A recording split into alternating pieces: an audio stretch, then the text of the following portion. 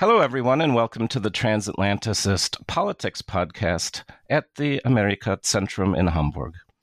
My name is Andrew Sola.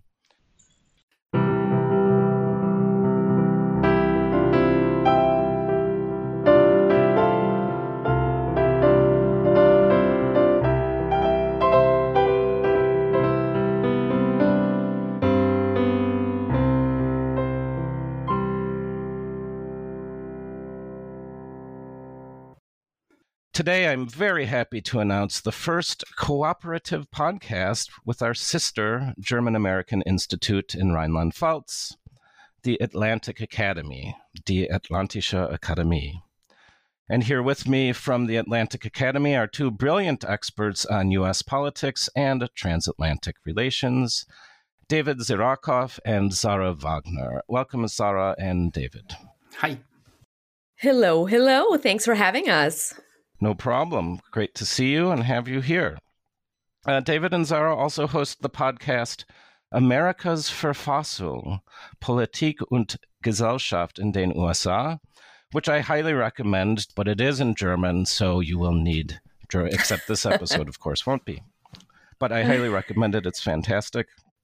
And today's episode will be published on both of our podcast channels, so I would encourage all of you listeners to subscribe to both podcasts. You can find information about Amerikas Verfassung in the show notes. So, would you like to introduce yourselves and the mission and goals of the Atlantic Academy first, before we get started with our subject today, which is the midterms? Absolutely. Once again, Andy, thank you so much for having us.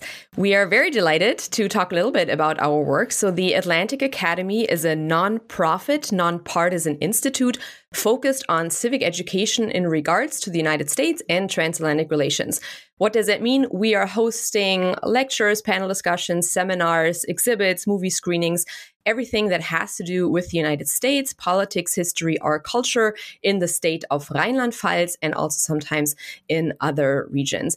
And the goal is a bit to inform the citizens of our state about transatlantic relations, about the United States, because we have such a large military presence here. So we have about 55,000 Americans living in the state. So it's really nice to have a little bit of that civic input to accompany that military presence. Yeah, and hello to all from me, and of course thank you to you, Andy, for the invite and that we can do this together. And yeah, the Atlantic Academy, as Sarah pointed out, we are a mixed institution of a educational institution or a civic education institution, a think tank, and in our work it rests on three pillars, and as Sarah already mentioned, we have more than 50,000 Americans in the state, in Rhineland-Pfalz. So we can do encounter events, we can make meet and greets with Americans, and we can try to foster this German-American relations in the state, not only with exchanges, flights to the US or from the US. So that's really an advantage we have in our region. And the second, the education pillar, is where we can host and provide events about U.S. politics, economic, or maybe some cultural events. We have the advantage that we have new funding from the German Foreign Office, and so we have been doing extensive cultural work since last year. And for instance, cinema and concert series. So it's a very broad field we work on.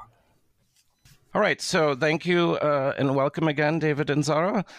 Today we'll be discussing the midterm elections in the United States. And not only that, it's never too early to discuss the presidential elections, even one day 1 week after the midterms. So you can consider this our first presidential election podcast for 2024. Indeed, Donald Trump made sure that he dominated the news cycle after the midterms by immediately announcing his candidacy for president in 2024. Love him or hate him, he knows how to dominate the news. But let's get started on the midterms.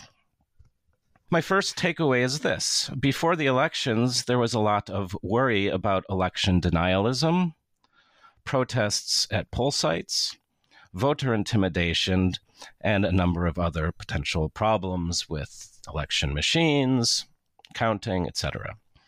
But my first takeaway is a positive one. The 2022 midterm elections were actually pretty boring, and boring is good when it comes to elections. So what is the prevailing narrative about the midterms? Well, many people expected a so-called red wave, meaning that Republicans would take both the House and the Senate, and the reasons for this were historical. Traditionally, the party in power always loses seats in midterm elections. Secondly, inflation was considered to be a major factor that would help Republicans. And again, historically speaking, and this is obvious, economic problems always help the opposition party and hurt the party in power. However, Republicans did not perform according to expectations, and maybe the expectations were wrong, who knows. However, they did win the House of Representatives, and they have a 9-seat majority, which is very slim, 222 to 213. The Republicans flipped a number of seats in New York, Arizona, and Wisconsin, among others, but again, they did not win as many seats as many predicted. The Senate is considered more of a failure for the Republicans because they failed to take a majority. Indeed, the Democrats increased their majority. Well, it was 50-50 tie with Vice President Harris acting as a tiebreaker, and now it's 51 to 49. So why did the Republicans underperform? I'll just give 4 reasons, potential reasons here, and then I'll ask you what you think. One reason is that Trump chose to support candidates who are not quality candidates. And I think we're hearing a lot from many Republicans this phrase, quality candidates or candidate quality. We need quality candidates in order to win elections. So, for example, the TV personality Mehmet Oz lost the Senate race in Pennsylvania. This was a potentially not a quality candidate. Trump chose him, even though he didn't live in Pennsylvania. At least that was the accusation. Mark Kelly, the Democrat, beat Blake Masters in Arizona. And of course, Herschel Walker lost to Raphael Warnock in Georgia. And all of these were, as it were, hand-picked Trump Senate candidates. Second reason might be that women and young people were angry about the Supreme Court decision overturning Roe versus Wade and therefore threatening abortion rights. Reason 3, and this goes back to Trump, is that many Republican voters might be sick and tired of election deniers and other extreme opinions in their party. As a result, they split their tickets, which means, for example, the Georgia Republicans voted for the Republican governor, Kemp, but not for the Republican Senate candidate, Herschel Walker. And the fourth reason that I'll throw out there, and these are just a sampling of many reasons, is that the Republicans did not create an effective message that they are better than the Democrats at solving economic problems, and namely the problem of inflation. So this reason is that they really didn't have an effective message for dealing with the economic crisis. So what do you guys think of these reasons, or do you have other reasons? Yeah, I just want to start at the very beginning. So I think it's very important to look at the expectation first so that we can better frame the main takeaways from the midterm elections. And as you already pointed out, the look at the history of midterms shows that losses by the president's party are quite normal and therefore to some extent expected. And when you look in the numbers, since 1942, the average loss of seats has been just under 26 in the House of Representatives and nearly 4 in the Senate. And we have in the 21 midterm elections over the past 80 years, the president's party has gained in the House of Representatives only twice, in 1998 under Bill Clinton and in 2002 under George W. Bush. And both times can be attributed to very high presidential approval ratings over 65% on the one hand due to the quite good economic situation under Clinton, and on the other hand, due to the foreign and security policy situation under George W. Bush, the war on terror, the war in Afghanistan, and the upcoming conflict with regard, which started in March 2003. And in the Senate, we have only 5 times, or gains have been made only 5 times. And here, and that's interesting when it comes to 2022. In addition to the good approval ratings of the president, the reasons also lie in the states in which Senate elections were held.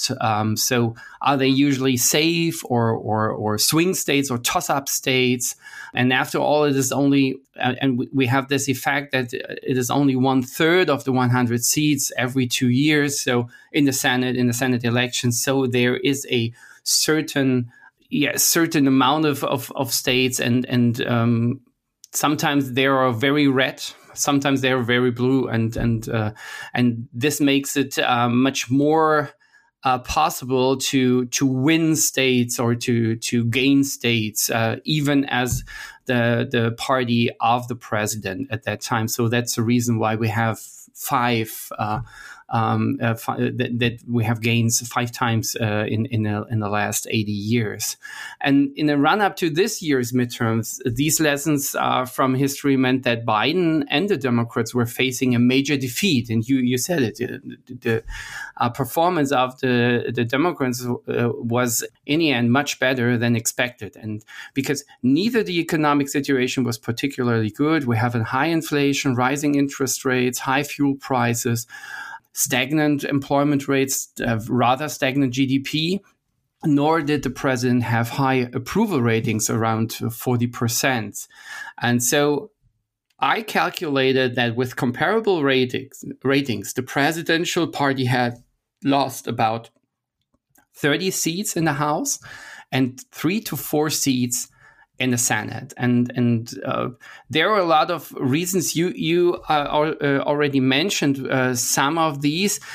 And I think that it is a mixture of first the legislature or the legislative success of Biden in the last in the first 2 years of his administration. And second, as you mentioned, the role of Trump in the public perception of the Republican Party. So Biden has some significant legislation to his credit in his first 2 years in office: the Infrastructure and Jobs Act, the Inflation Reduction Act, up to $700 billion for climate action, CHIPS and Science Act. And there are 2 other things in the final weeks before the election alone. Biden pardoned everyone convicted in federal courts of possession of marijuana. That's one thing. With regard to youth, I want to break in here because as you were discussing this, you were talking about the positive selling points of what Biden had done, and all of the 4 reasons I gave were weaknesses in Republicans. And I think that's an interesting way to reconsider how we shape this. Mm-hmm. One media narrative is failures by Trump plus Republicans, but there's the competing narrative, which is actually, can we whisper it? Biden is not an old senile man with dementia, but it actually might be an effective president as far as Democratic priorities go. Yeah. Actually, yeah, absolutely. I would second that, because if you look at his first 2 years, and he learned a lot while he was vice president under President Barack Obama, when they discussed what can we do in the first 2 years up to the first midterm elections, and in the aftermath, there were a lot of discussions about, didn't we do well enough, or was this enough?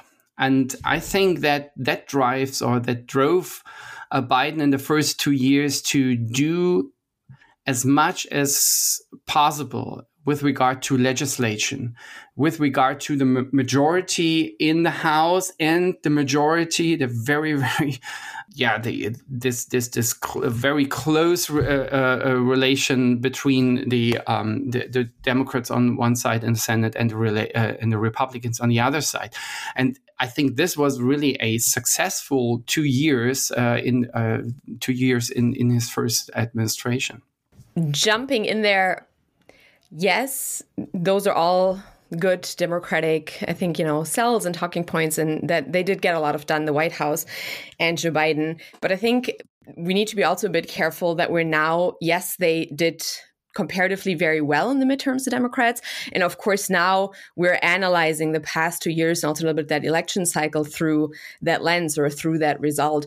At the same time, what we saw during the campaigning for the midterms, a lot of the candidates didn't want Biden anywhere near. He didn't do a lot of campaigning. They brought in the big guns like Barack Obama, even like Bernie Sanders or the more popular figures within the party. And Biden barely, to be honest, left the surroundings of where he lives or the White House. He didn't, towards the end, he did a bit more of the campaigning.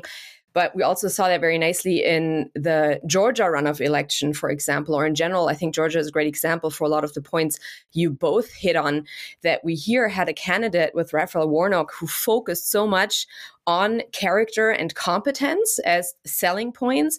And he really tried to localize the race too. Like, he didn't want a bunch of people coming in from DC to, campaign for him, advertise for him. He really tried to focus on his competencies as a politician, as a representative of Georgia. So I think Biden, again, yes, it was a very good midterm results from a historical perspective.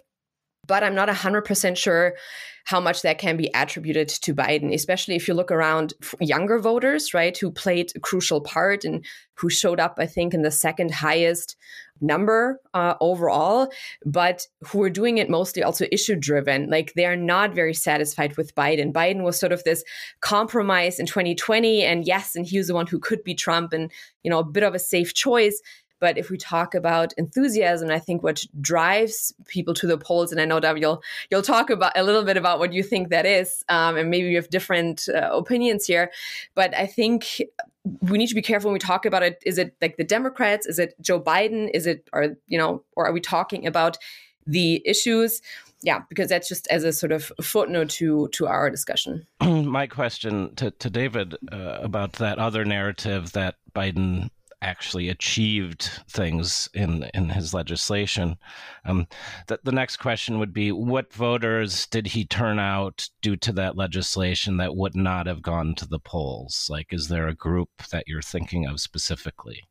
Did a certain piece of legislation help youth come out, or gay people, or Black people, or whatever?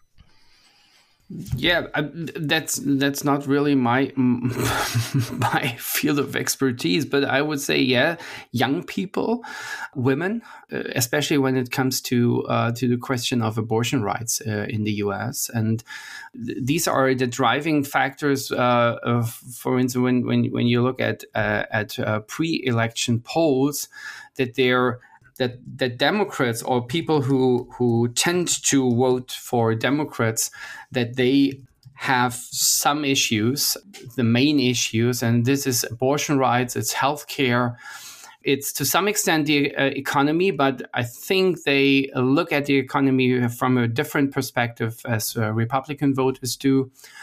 There is Supreme Court appointments. This is one of the main drivers. And I think that you can see women, young people. If you look at the voters, or if you try to characterize the voters in the U.S., you maybe would say, okay, Democratic voters are or live in urban areas. They are under 50. They are more diverse in terms of gender and race. And so I would say these are the voters who are voters of the Democratic Party, and maybe who see their advantages in the legislature over the first 2 years of the Biden administration. What's interesting here at this point, if we're already talking about voters, sorry, our listeners, I promise we also had kind of a list that we wanted to walk through of the topics and issues and our structure. And but now we're already talking about, the issues and voters, which we wanted to save for later. But I say, let's go for it.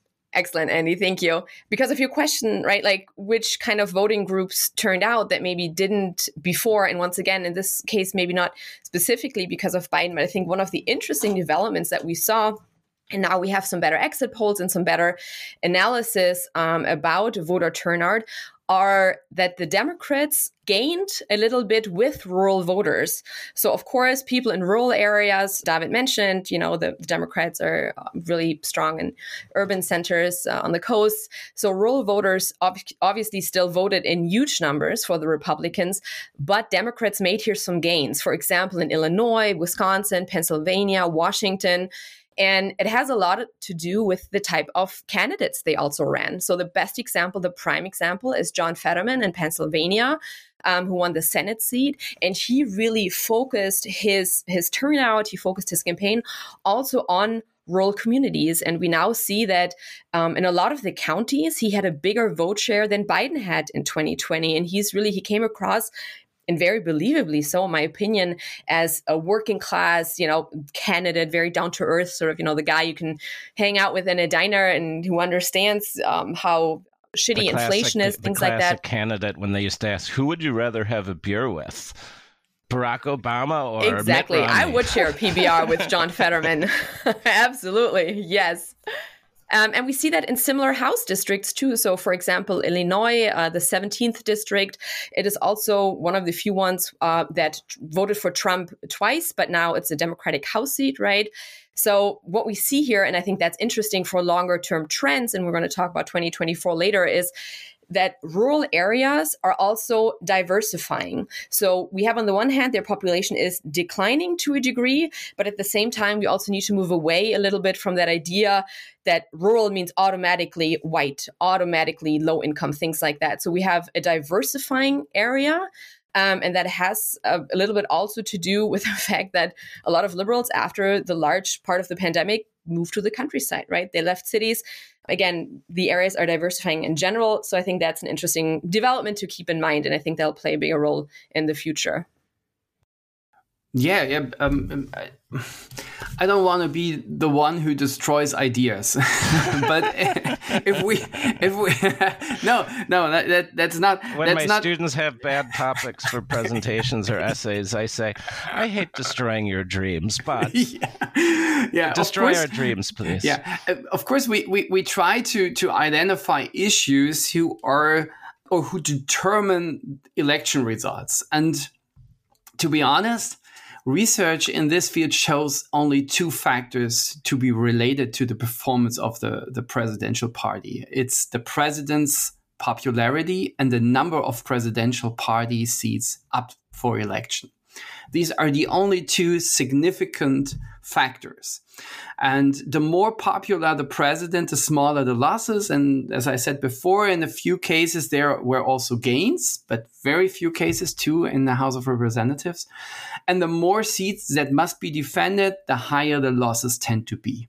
And surprisingly, economic values such as inflation or the employment rate have so far had little or no impact on election results. That's to some extent, for political scientists, it's really devastating because you think, what the heck is going on? You have only two criteria. Yeah, the podcast ends here. No, the problem David, is that stop talking. We'll be out of a job soon. I'm sorry for this. I'm.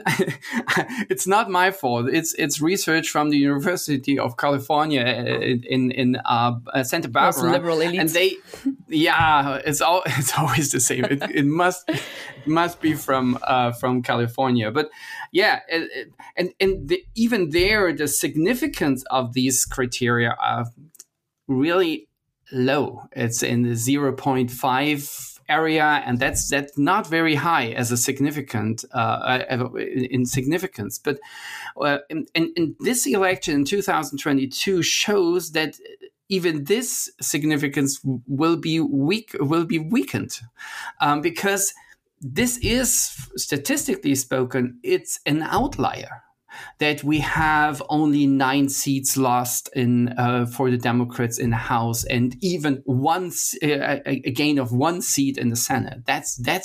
Statistically, it's an outlier, and yeah, it's a puzzle, and I'm not really sure. And maybe we have to think new ways, and we have to think about what Trump did to this country and what Trump did to this to election itself and campaigns, because I have the feeling that we now have to see a time before Trump and a time after Trump or with Trump, and maybe this is one of the factors which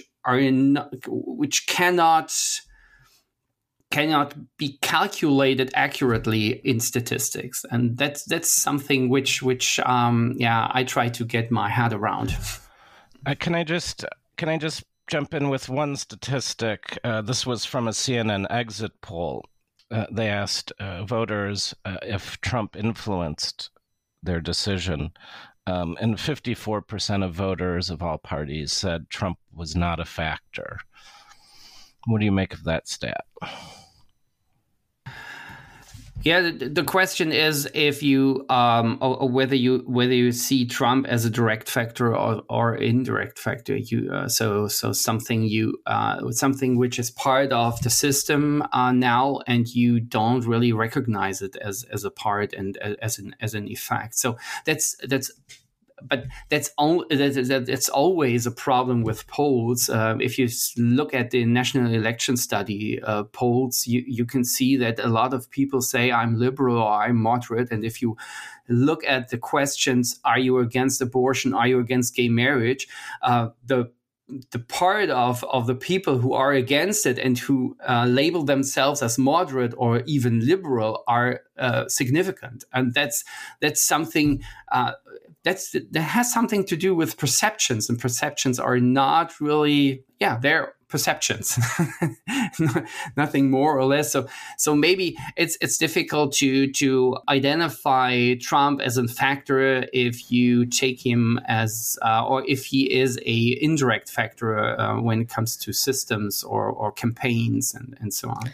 I think the crucial point here, Sendaud, I agree with you. I thought you meant to question the development of rural communities. I was like, wait a second. There's when you talked about busting dreams and bubbles. But of course, it's true. It's when we talk about election results, we always have to be careful when regarding correlation and causation. So what exactly motivated voters? And we have such a the voting block is not monolithic, right? We have so many different voting groups that it is hard to figure out, okay, what exactly maybe sort of were the causes here. But I would still argue a little bit that even if we have, say, one or two factors that are very crucial for election outcomes, oftentimes we have such close elections and close majorities that even these smaller issues, be it, in question mark sort of smaller issues, be it a Supreme Court ruling or be it specific other incidences or be it an October surprise like in 2016, might influence the people who wait until the last minute to vote, and who do they then break for. And I think in this case, we also had the development that people who voted later than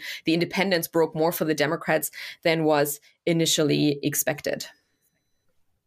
Yeah, I like that point. And I do want to raise this as just something for our European audience. I think that sometimes the flexibility of the average American voter is slightly underestimated. We think, and this is the theme of the split voter phenomenon.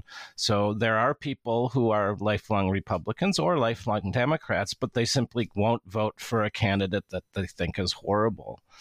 And I just want to add a little bit to that because I am an American citizen. I vote in Brevard County, Florida, which is a hyper deep red Republican district. And you would think that they would follow all Republican trends and stereotypes. And indeed, DeSantis, the potentially next president, we'll see, presidential candidate, DeSantis beat Charlie Crist, the Democratic governor candidate, 64% to 35% in my county, which is a huge victory. So you would think, okay, this is a very red Republican place, but look at the local issues that we voted on in our local referenda. One of the items was a tax increase to protect the Indian River. You would think, oh, Republicans never vote for tax increases. This referenda passed 70% to 30%, so it's more popular than DeSantis. A tax increase. Increased teacher pay. what would you think? Republicans would not want to increase teacher pay. Those woke teachers should get paid less. No, teacher pay increase, yes, 58% to 42%. And lastly, a new fund for affordable housing for low-income workers. Deep Republican district, they would not support this. They did. 53% to 47%. So, I think it's important to realize that the narrative is dominated like Trump, anti-Trump, this or that, but there's a lot of flexibility and open-mindedness for local issues like protecting the river. Yeah, and I could add to this this vote splitting not only on the regional or state level. Voters choose different parties for different positions at the state and federal level. For instance, in Kansas, voters elected a Republican senator and a Democratic governor at the same time. It went exactly the other way around in New Hampshire and Vermont. So I think when it comes to regional or statewide issues, I think it has something to do if you if this affects you as a person in your community, and then I think it changes, and you have a different point of view in the opposite to something which has to be decided on the federal level, in Washington D.C., which is 1,500 miles away or so. So that's I think that's one thing. So if you are affected by a policy or by a decision, it makes you wonder whether there are alternatives out there, and these alternatives do not have necessarily the same party color as your local representative or your senator or your governor or state secretary of state and whatever. That's also a great example, because we are oftentimes, when we talk about the US political system and elections, it's, more critical and is democracy in danger and things like that. But the example you gave, Andy, I think is great, because this thing of ballot initiatives is, I think, something that Germany could also learn a lot from, right? So we have elections that need to be redone in Berlin, and they also have to vote on a climate thing. And instead of doing that together, they're holding separate elections. I assume they know why. But anyways, so I think the ballot initiatives is a great example for US democracy, because it can motivate also different voting bases of voters. And it can, in my opinion, again, and I haven't read all the in-depth studies on it yet, but if we look at Michigan and New York in comparison, for example, and the issue of abortion, which was on Michigan's ballot as Proposition 3, whether or not people want to enshrine abortion access in the state constitution. And just from observing this from, I have friends and family in Michigan, a lot of young women who are very motivated because of that, who I never even perceived as being political in any way or form. And they were sharing that on Instagram, and they were really fired up about making sure they have access to abortions in their state. And then there's some analysis out of New York where the governor's race was much tighter for a while than people anticipated, or, where Democrats also lost quite a few seats. And there are some arguments that are being made because abortion wasn't as big of a factor here, because it was already codified in the state, that was more of a hindrance for Democrats. There were also many other reasons, but I think that's just an interesting comparison between the two states and what these ballot initiatives can also bring to the table in terms of democratic participation. Brilliant. I have nothing to add. Wonderful. Same here. But maybe one thing, because we talked about the election results, and I think we should add that, of course, not only, and you showed this with your question and with your view on the local level. In the midterms, elections went much better for the Democrats, not only on the federal level, but also on the state level. In the gubernatorial elections, Democrats were able to pick up, I think, 3 states, was it? Massachusetts, Maryland, and Arizona. Yeah.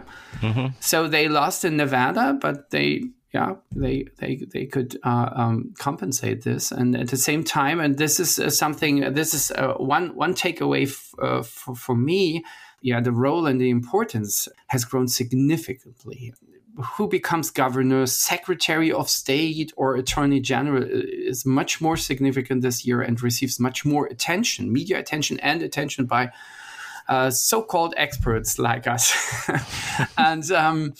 And the discussion surrounding the certification of the 2020 presidential election, and Trump's attempt to influence those who are in charge, the governor and the secretary of state in Georgia, for instance, this has shown how important these positions are at the state level and ultimately at the federal level when it comes to certification of an election result. And so this victory in Nevada was really important for Democrats, and maybe even for democracy, for the U.S. democracy, because we know that 2024, when it's really close, then we will see maybe the same or very similar strategies by Republicans, maybe by Donald Trump if he's the next candidate, a Republican candidate.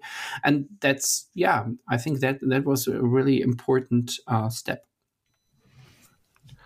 Do we want to move on to our final point now? Almost. One more thing, just almost. We're almost going to look ahead to the future. But I think one thing I would like to discuss real quick with both of you, because I haven't come down on an opinion on it either way, is a specific Democratic strategy that was used this midterm cycle. And it was, I don't want to say pioneered, but in Missouri, Senator Claire McCaskill used it to great effect during her 2012 run. And it is a strategy that in tight races, the Democratic Party during the primary season, right, not the midterm elections, so during the primary season, supported Republican candidates that they considered very far right, very MAGA, very out there, to make sure that they would become the candidates for the midterm election because they assumed them to be easier to defeat, right? So just a little bit of data here. They spent a ton of money as well. According to one analysis, it was about $19 million across 12 or 13 races. They weren't successful in all of these primary races to get the more extreme candidate elected, but we had gubernatorial contests, Senate races. I mean, we saw some of these play out, congressional races. So a lot of the spending was done on advertising, and they usually did it in three ways. So either they were tying a very far-right candidate to Trump, to the MAGA movement. That's, for example, what they did in Pennsylvania. They also attacked more moderate candidates, right, to prevent them from winning the primary. Or they branded some candidates just, as too conservative for the state. So my issue with this is, and again, they won a lot of these races, that at the same time, the Democrats were pushing the electoral message or their campaign message of democracy is in danger. We must do everything to protect democracy. We need more moderate candidates on the Republican side, right? How dare the Republicans allow these crazies in their midst, to paraphrase. So I'm just curious, what is your take on that? Was it about time that Democrats also play politics, start to playing chess instead of checkers? And Sarah, can I destroy your dreams? Go for it. Again. I mean, what we forget about professional political operatives is that it doesn't matter if they're working for Republicans or Democrats. They're going to figure out a way to win. And if it means doing things that other people might find less than ethical, like why spend our money on our own positive message if that money would be more effectively spent in getting a weak candidate elected? I mean, and Democrats are hypocrites. All right, that is definitely one take. No. But here's my thing. That's the end of this podcast episode. This is just the beginning, gentlemen. Just the beginning. No. I'm not asking this from a point of naivete. Like, of course I know politics is a dirty game. Excuse me. Our partner state is South Carolina from Rheinland-Pfalz. We know how the game of politics is played. But there are other issues connected to it, because one argument was, okay, since the more extreme candidates weren't even successful in all the races they supported, there's also an argument, well, that money could have been better spent, for example, in New York, where they, lost the seats that would have ensured potentially their majority in the House. And I do believe that nowadays voters are smarter. And yes, we can be cynical about it. Politics is always dirty. That's how the game is played. But especially younger generations, I think, do see this hypocrisy. And I'm not sure, that is a strategy for the future, especially if we look ahead to 2024, because all these candidates that have been propped up, they have now a larger database of donors, of contacts, of potential voters, of name recognition. So I just wonder, yes, okay, maybe it worked in this election, but how does that accumulate if we're looking ahead 10, 15 years when the Senate map becomes trickier, the House map, whatever? So I'm just saying, I'm not sure. Yeah, it can be effective, but how sustainable is it? Yeah, but I don't know. I don't think that this is really the start or the beginning of a trend and of a strategy which will be used in every election cycle. I think you're absolutely right. It's not really consistent, and it shows that even the Democrats are realpolitiker, and they try to weaken the opponent's party. But this is, of course, a very dangerous strategy, and an important factor was the quality of the Republican candidates in this, and the Trump candidates, and it paid off. But I'm not really sure whether this would pay off when it comes to a Ron DeSantis Republican Party in 2026. Yeah. This wouldn't be a strategy or a successful strategy for Democrats then, because the candidates Trump endorsed were less successful than in the primaries, and even in the primaries he very rarely took risks. We have one example. It's in Wyoming, where where one candidate ran against Liz Cheney, a popular Republican, and won. But this is one maybe risky, or one risk he took. But most of the time, it was were very safe constituencies and states. So I'm not sure whether this is a strategy for the future. All right. Well, thank you for your opinions. Can I, yeah. Oh, Andy, please go. Yeah. Can I just add something? And I think this will help us move on to the final point.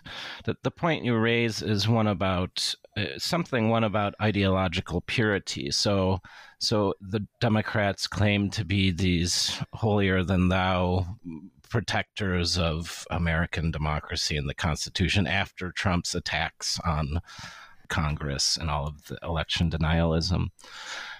Right. So it is disappointing when these people play dirty. The Democratic operatives played dirty by donating to extreme Republican candidates. But that kind of raises the issue of ideological purity in both the Democratic Party and the Republican Party. And Republicans have been struggling with this idea of what is a Republican anymore, what is a conservative anymore, because Trump has divided the party. And that's taking us into the future. I don't think, and I don't know if you have any insight, what the Republican Party stands for anymore. I just don't know. I mean, what will they be running on in 2024? I literally have no idea. Are they the party of sensible economics and low budget deficits and paying off the national debt? I mean, and they don't even, I don't think they even released something like a coherent political platform. So I'm really curious, if ideological purity is at stake, what will a pure conservative or Republican ideology look like in a year or 2 years from now? I just don't know. Very nice segue, Andy, for our last part, looking ahead into the future. Yeah, but also a fair point, because for the midterms, the Republican Party released a commitment to America. I think it's what it's called. Their plan for, what would they implement if they gained power. And it was very vague. That is a polite way to phrase it. It was basically a one-pager PDF. I mean, there was a little bit more on the homepage and stuff like that, but it was just very vague and very broad, and definitely not sort of any, in my opinion, really substantial policy outlook, or you could see where they stand.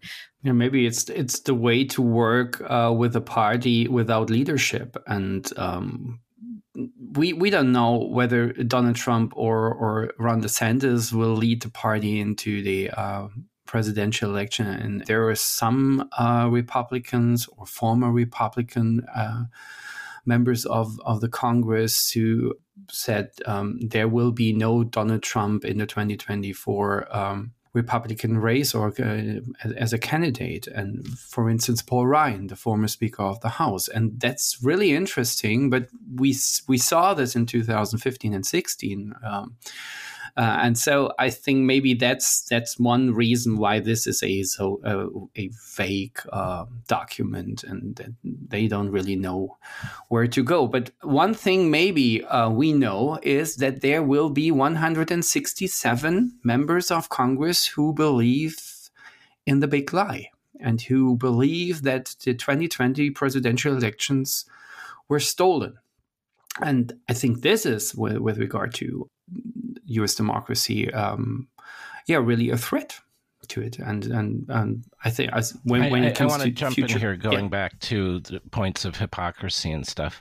There are 167 who claim they believe this, and I think there is a difference. If that is a winning claim to make, I think they make that claim. I don't know if we can access people's true beliefs, but yeah, that's true. What will be interesting to watch, I think, so the new Congress, for everyone listening, convenes on January 3rd, right? The Constitution mandates Congress convenes once each year at noon on January 3rd. So time's a bit ticking, and maybe we can also have a quick look at what the Democrats can hope to accomplish until then, maybe what they have already accomplished and what might be some of the issues that are coming up next year. I think one point that I want to make off the bat is one structural change that I think is very interesting and important, especially because we are talking right after the Georgia election win for the Democrats, which gives them an actual majority. And that means that for the Senate, there will be no more power sharing agreement, right? Because before we had equal representation of both parties. So meaning there was equal representation within all these different committees, which of course increased chances for tied votes and just like slowing down the process. And now the Democrats will have one more member on committees. And big if, but if they stick together, they can truly advance some of their own things, or they can act more effectively, especially if they want to put, for example, judicial nominations on the floor. There are less chances for Republicans to hold up the process. It's better for their oversight power as well. And of course, people like Joe Manchin maybe have less of an outsized role potentially in this setting. And footnote, because there was an article I read that I found very amusing, less stress for the vice president, Kamala Harris, because I guess her and her team were a little bit pissed during the last 2 years that she always had to be on standby during many times in terms she had to cast that decisive vote. And I guess it, also interfered with a lot of travel plans and some of her own issues, because she, again, so many times where she had to cast a vote, way more, I think, than ever in historical comparison. So I'm sure Kamala will be relieved as well. So any things that you're looking forward to, be it until January 3rd or afterwards? Yeah, maybe. So for the next 2 years, Biden will have to govern in a divided government. That's for sure, because of the Republican majority in the House of Representatives, and I'm convinced that he tried to continue to get legislation through Congress, and we talked very briefly about New York, and we have a lot of, I would say, moderate Republicans from New York, for instance, who won their districts. And maybe this will weaken the majority in the House of Representatives when it comes to legislation. But in the Senate, there is still the filibuster. There is still the necessity of getting 60 votes in a procedural vote when it comes to end the debate and come to the final vote on a bill. So this will be an obstacle for Democrats and for the White House in the next 2 years. This is the background to recent efforts to pass important legislation. So this includes the Respect for Marriage Act, which is also intended to secure same-sex marriage, and it passed, I think, 4 days ago. So first in Senate with 61 to 36. So one thing, and in the House with 258 to 169. And this means that in the Senate there were 12 Republicans, and in the House 39 Republicans who voted for this act.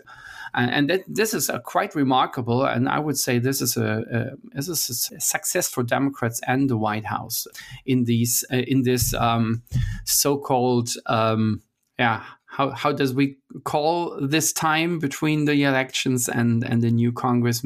Sometimes lame duck, but so lame is no the other important bill, and it was $900 billion. we just for the non-American audiences, the defense budget was passed yesterday. We're recording this on Friday the 9th, but it's $900 billion. And when you consider, I think the U.S. has donated maybe or has promised to deliver $20 billion of military aid to Ukraine. That's out of a public budget of $900 billion, so that's basically nothing. But it's a big deal to pass the defense budget, as it's the biggest budget that needs to be passed. I'm concerned about the future of Ukraine funding. The Republicans have said that they're not going to give a blank check to Ukraine anymore. I think from a strategic perspective, that's a mistake. And the message itself is a mistake. That stuff can be said in private, I think. But I don't think McCarthy, who is going to probably be the new speaker after Nancy Pelosi, meant it the way it sounded. But we'll see about how the aid to Ukraine continues. And again, I just want to add the point that if for some reason the Republicans say we're not funding this anymore, then the European and NATO coalition to support Ukraine fails as well. So it is a big deal. It's a huge deal. And we'll see what happens about that. It'll definitely, it'll remain exciting, U.S. politics. And maybe from my point, concluding two things that I will be looking out for with a little apprehension, I will be honest, because as part of our work, we also do interviews and things like that. And I'm sure we'll be asked a lot about the efforts of oversight in a Republican-led House, right? Because that is something the Republicans campaigned heavily with, and people like Jim Jordan in the House, they now run the Oversight Committee, and they already said they have a bunch of topics they want to investigate.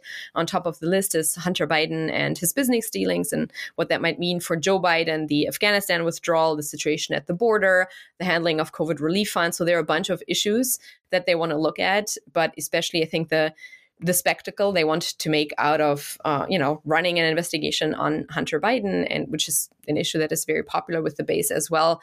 I think that will suck up a lot of productive air potentially, and that might fall into the same time, of course, as well as raising the debt ceiling. So right now, U.S. government funding also is like a third point, which is running out on December 16th. So hopefully there can be a continuing resolution passed, or some or procedural move to keep funding the government. But at one point, they will also have to tackle this issue of the debt ceiling. And it's not the first time that would become a part of the negotiations with potential government shutdowns and things like that. So I'm hoping that there can be found some kind of middle ground, because otherwise it'll keep us extremely busy, and it will also, again, suck up a lot of air in the policy and politics process.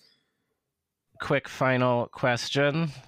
And you can ask your cat there, Zara, if the cat would prefer to answer. I tried to keep the microphone close to ours.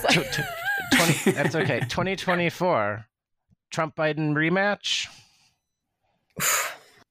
I think it's really difficult at this stage. And don't want to answer. No, of course not. We've been burnt before with our predictions regarding presidential elections. I think we had an event on conservative women last week, I think was it, And I think it's really interesting to look at Ron DeSantis, and that he has the potential to fit to the family values conservative women have. And this is something which is a misfit when it comes to Donald Trump, of course. And to add on, Ron DeSantis has all the conservative values, policy values Donald Trump also promoted in his presidency. So he has a point, and he was very successful in the Florida state election. So maybe he is one candidate, but as far as I know, when it comes to polls in the Republican Party, he's not as popular as Trump, of course. And that will be the question, if he can close this gap. As a Florida voter, I am impressed by DeSantis's political skills. You probably don't remember, and I only remember this because I landed in Melbourne, Florida, and as I was driving home, it was DeSantis's first day as the sitting governor of Florida, and on Florida NPR, they were doing a feature on his first announcement, and his first announcement as governor was a new office to deal with climate change in Florida. Except, of course, he didn't call it that. Yeah. He called it climate resilience or something else. But he recognized that all of these wealthy Republican donors who live on the beaches up and down in Florida were worried about their islands washing away. Yes, they did partially. And that speaks to my earlier assessment of Brevard County. He self-affected things. He knew, I'm going to get all of these Republicans, and I'm going to also give them climate defense. I'm just not going to call it that, but it will guarantee their donations and money and support. So he's clever. You know, he can, if he chooses to, he would give Trump a run for his money. I don't know what would happen, but he's a capable enough and experienced enough politician to at least do battle with Trump. But we'll see. I just hope they're trying to keep the primary calendar somewhat in sync. So that is just my last procedural thing. I mean, Joe Biden, again, it'll come down to him, you know, what he wants to do after this midterm. He has the power to say, I'm going to run again, but looking at his age but Zara, think of how much easier our explanations of the primary to European audiences will be when they screw it up again. Also, yes, hallelujah. God. Trust me, every time I don't have to talk about the Iowa caucus again is a blessed day. That is for sure. So they will start with South Carolina. It's great. Yeah. So I'm excited to see what will happen. Just for our benefit, maybe we should propose to the Democrats, just do it via alphabetical order. Yeah, just the Democrats abroad. Just So, Anyway, thank you so much. That was such a fun discussion, and I hope it's not our last. We should do some more in the run-up to the 2024 presidential elections. I'm sure we'll have a lot more to discuss. And maybe, of course, it's good that you didn't make predictions, because I hold my guests to their predictions years later. Anyway, thank you so much. I'd like to thank Zara Wagner and David Zirakov at the Atlantic Academy in Rhineland-Pfalz in Kaiserslautern for joining me today. Thank you for having us. Thanks for having us. And this will also be the America's Verfassung podcast. Yeah. Subscribe. Please subscribe too. Thanks, everyone. Bye-bye. Bye-bye.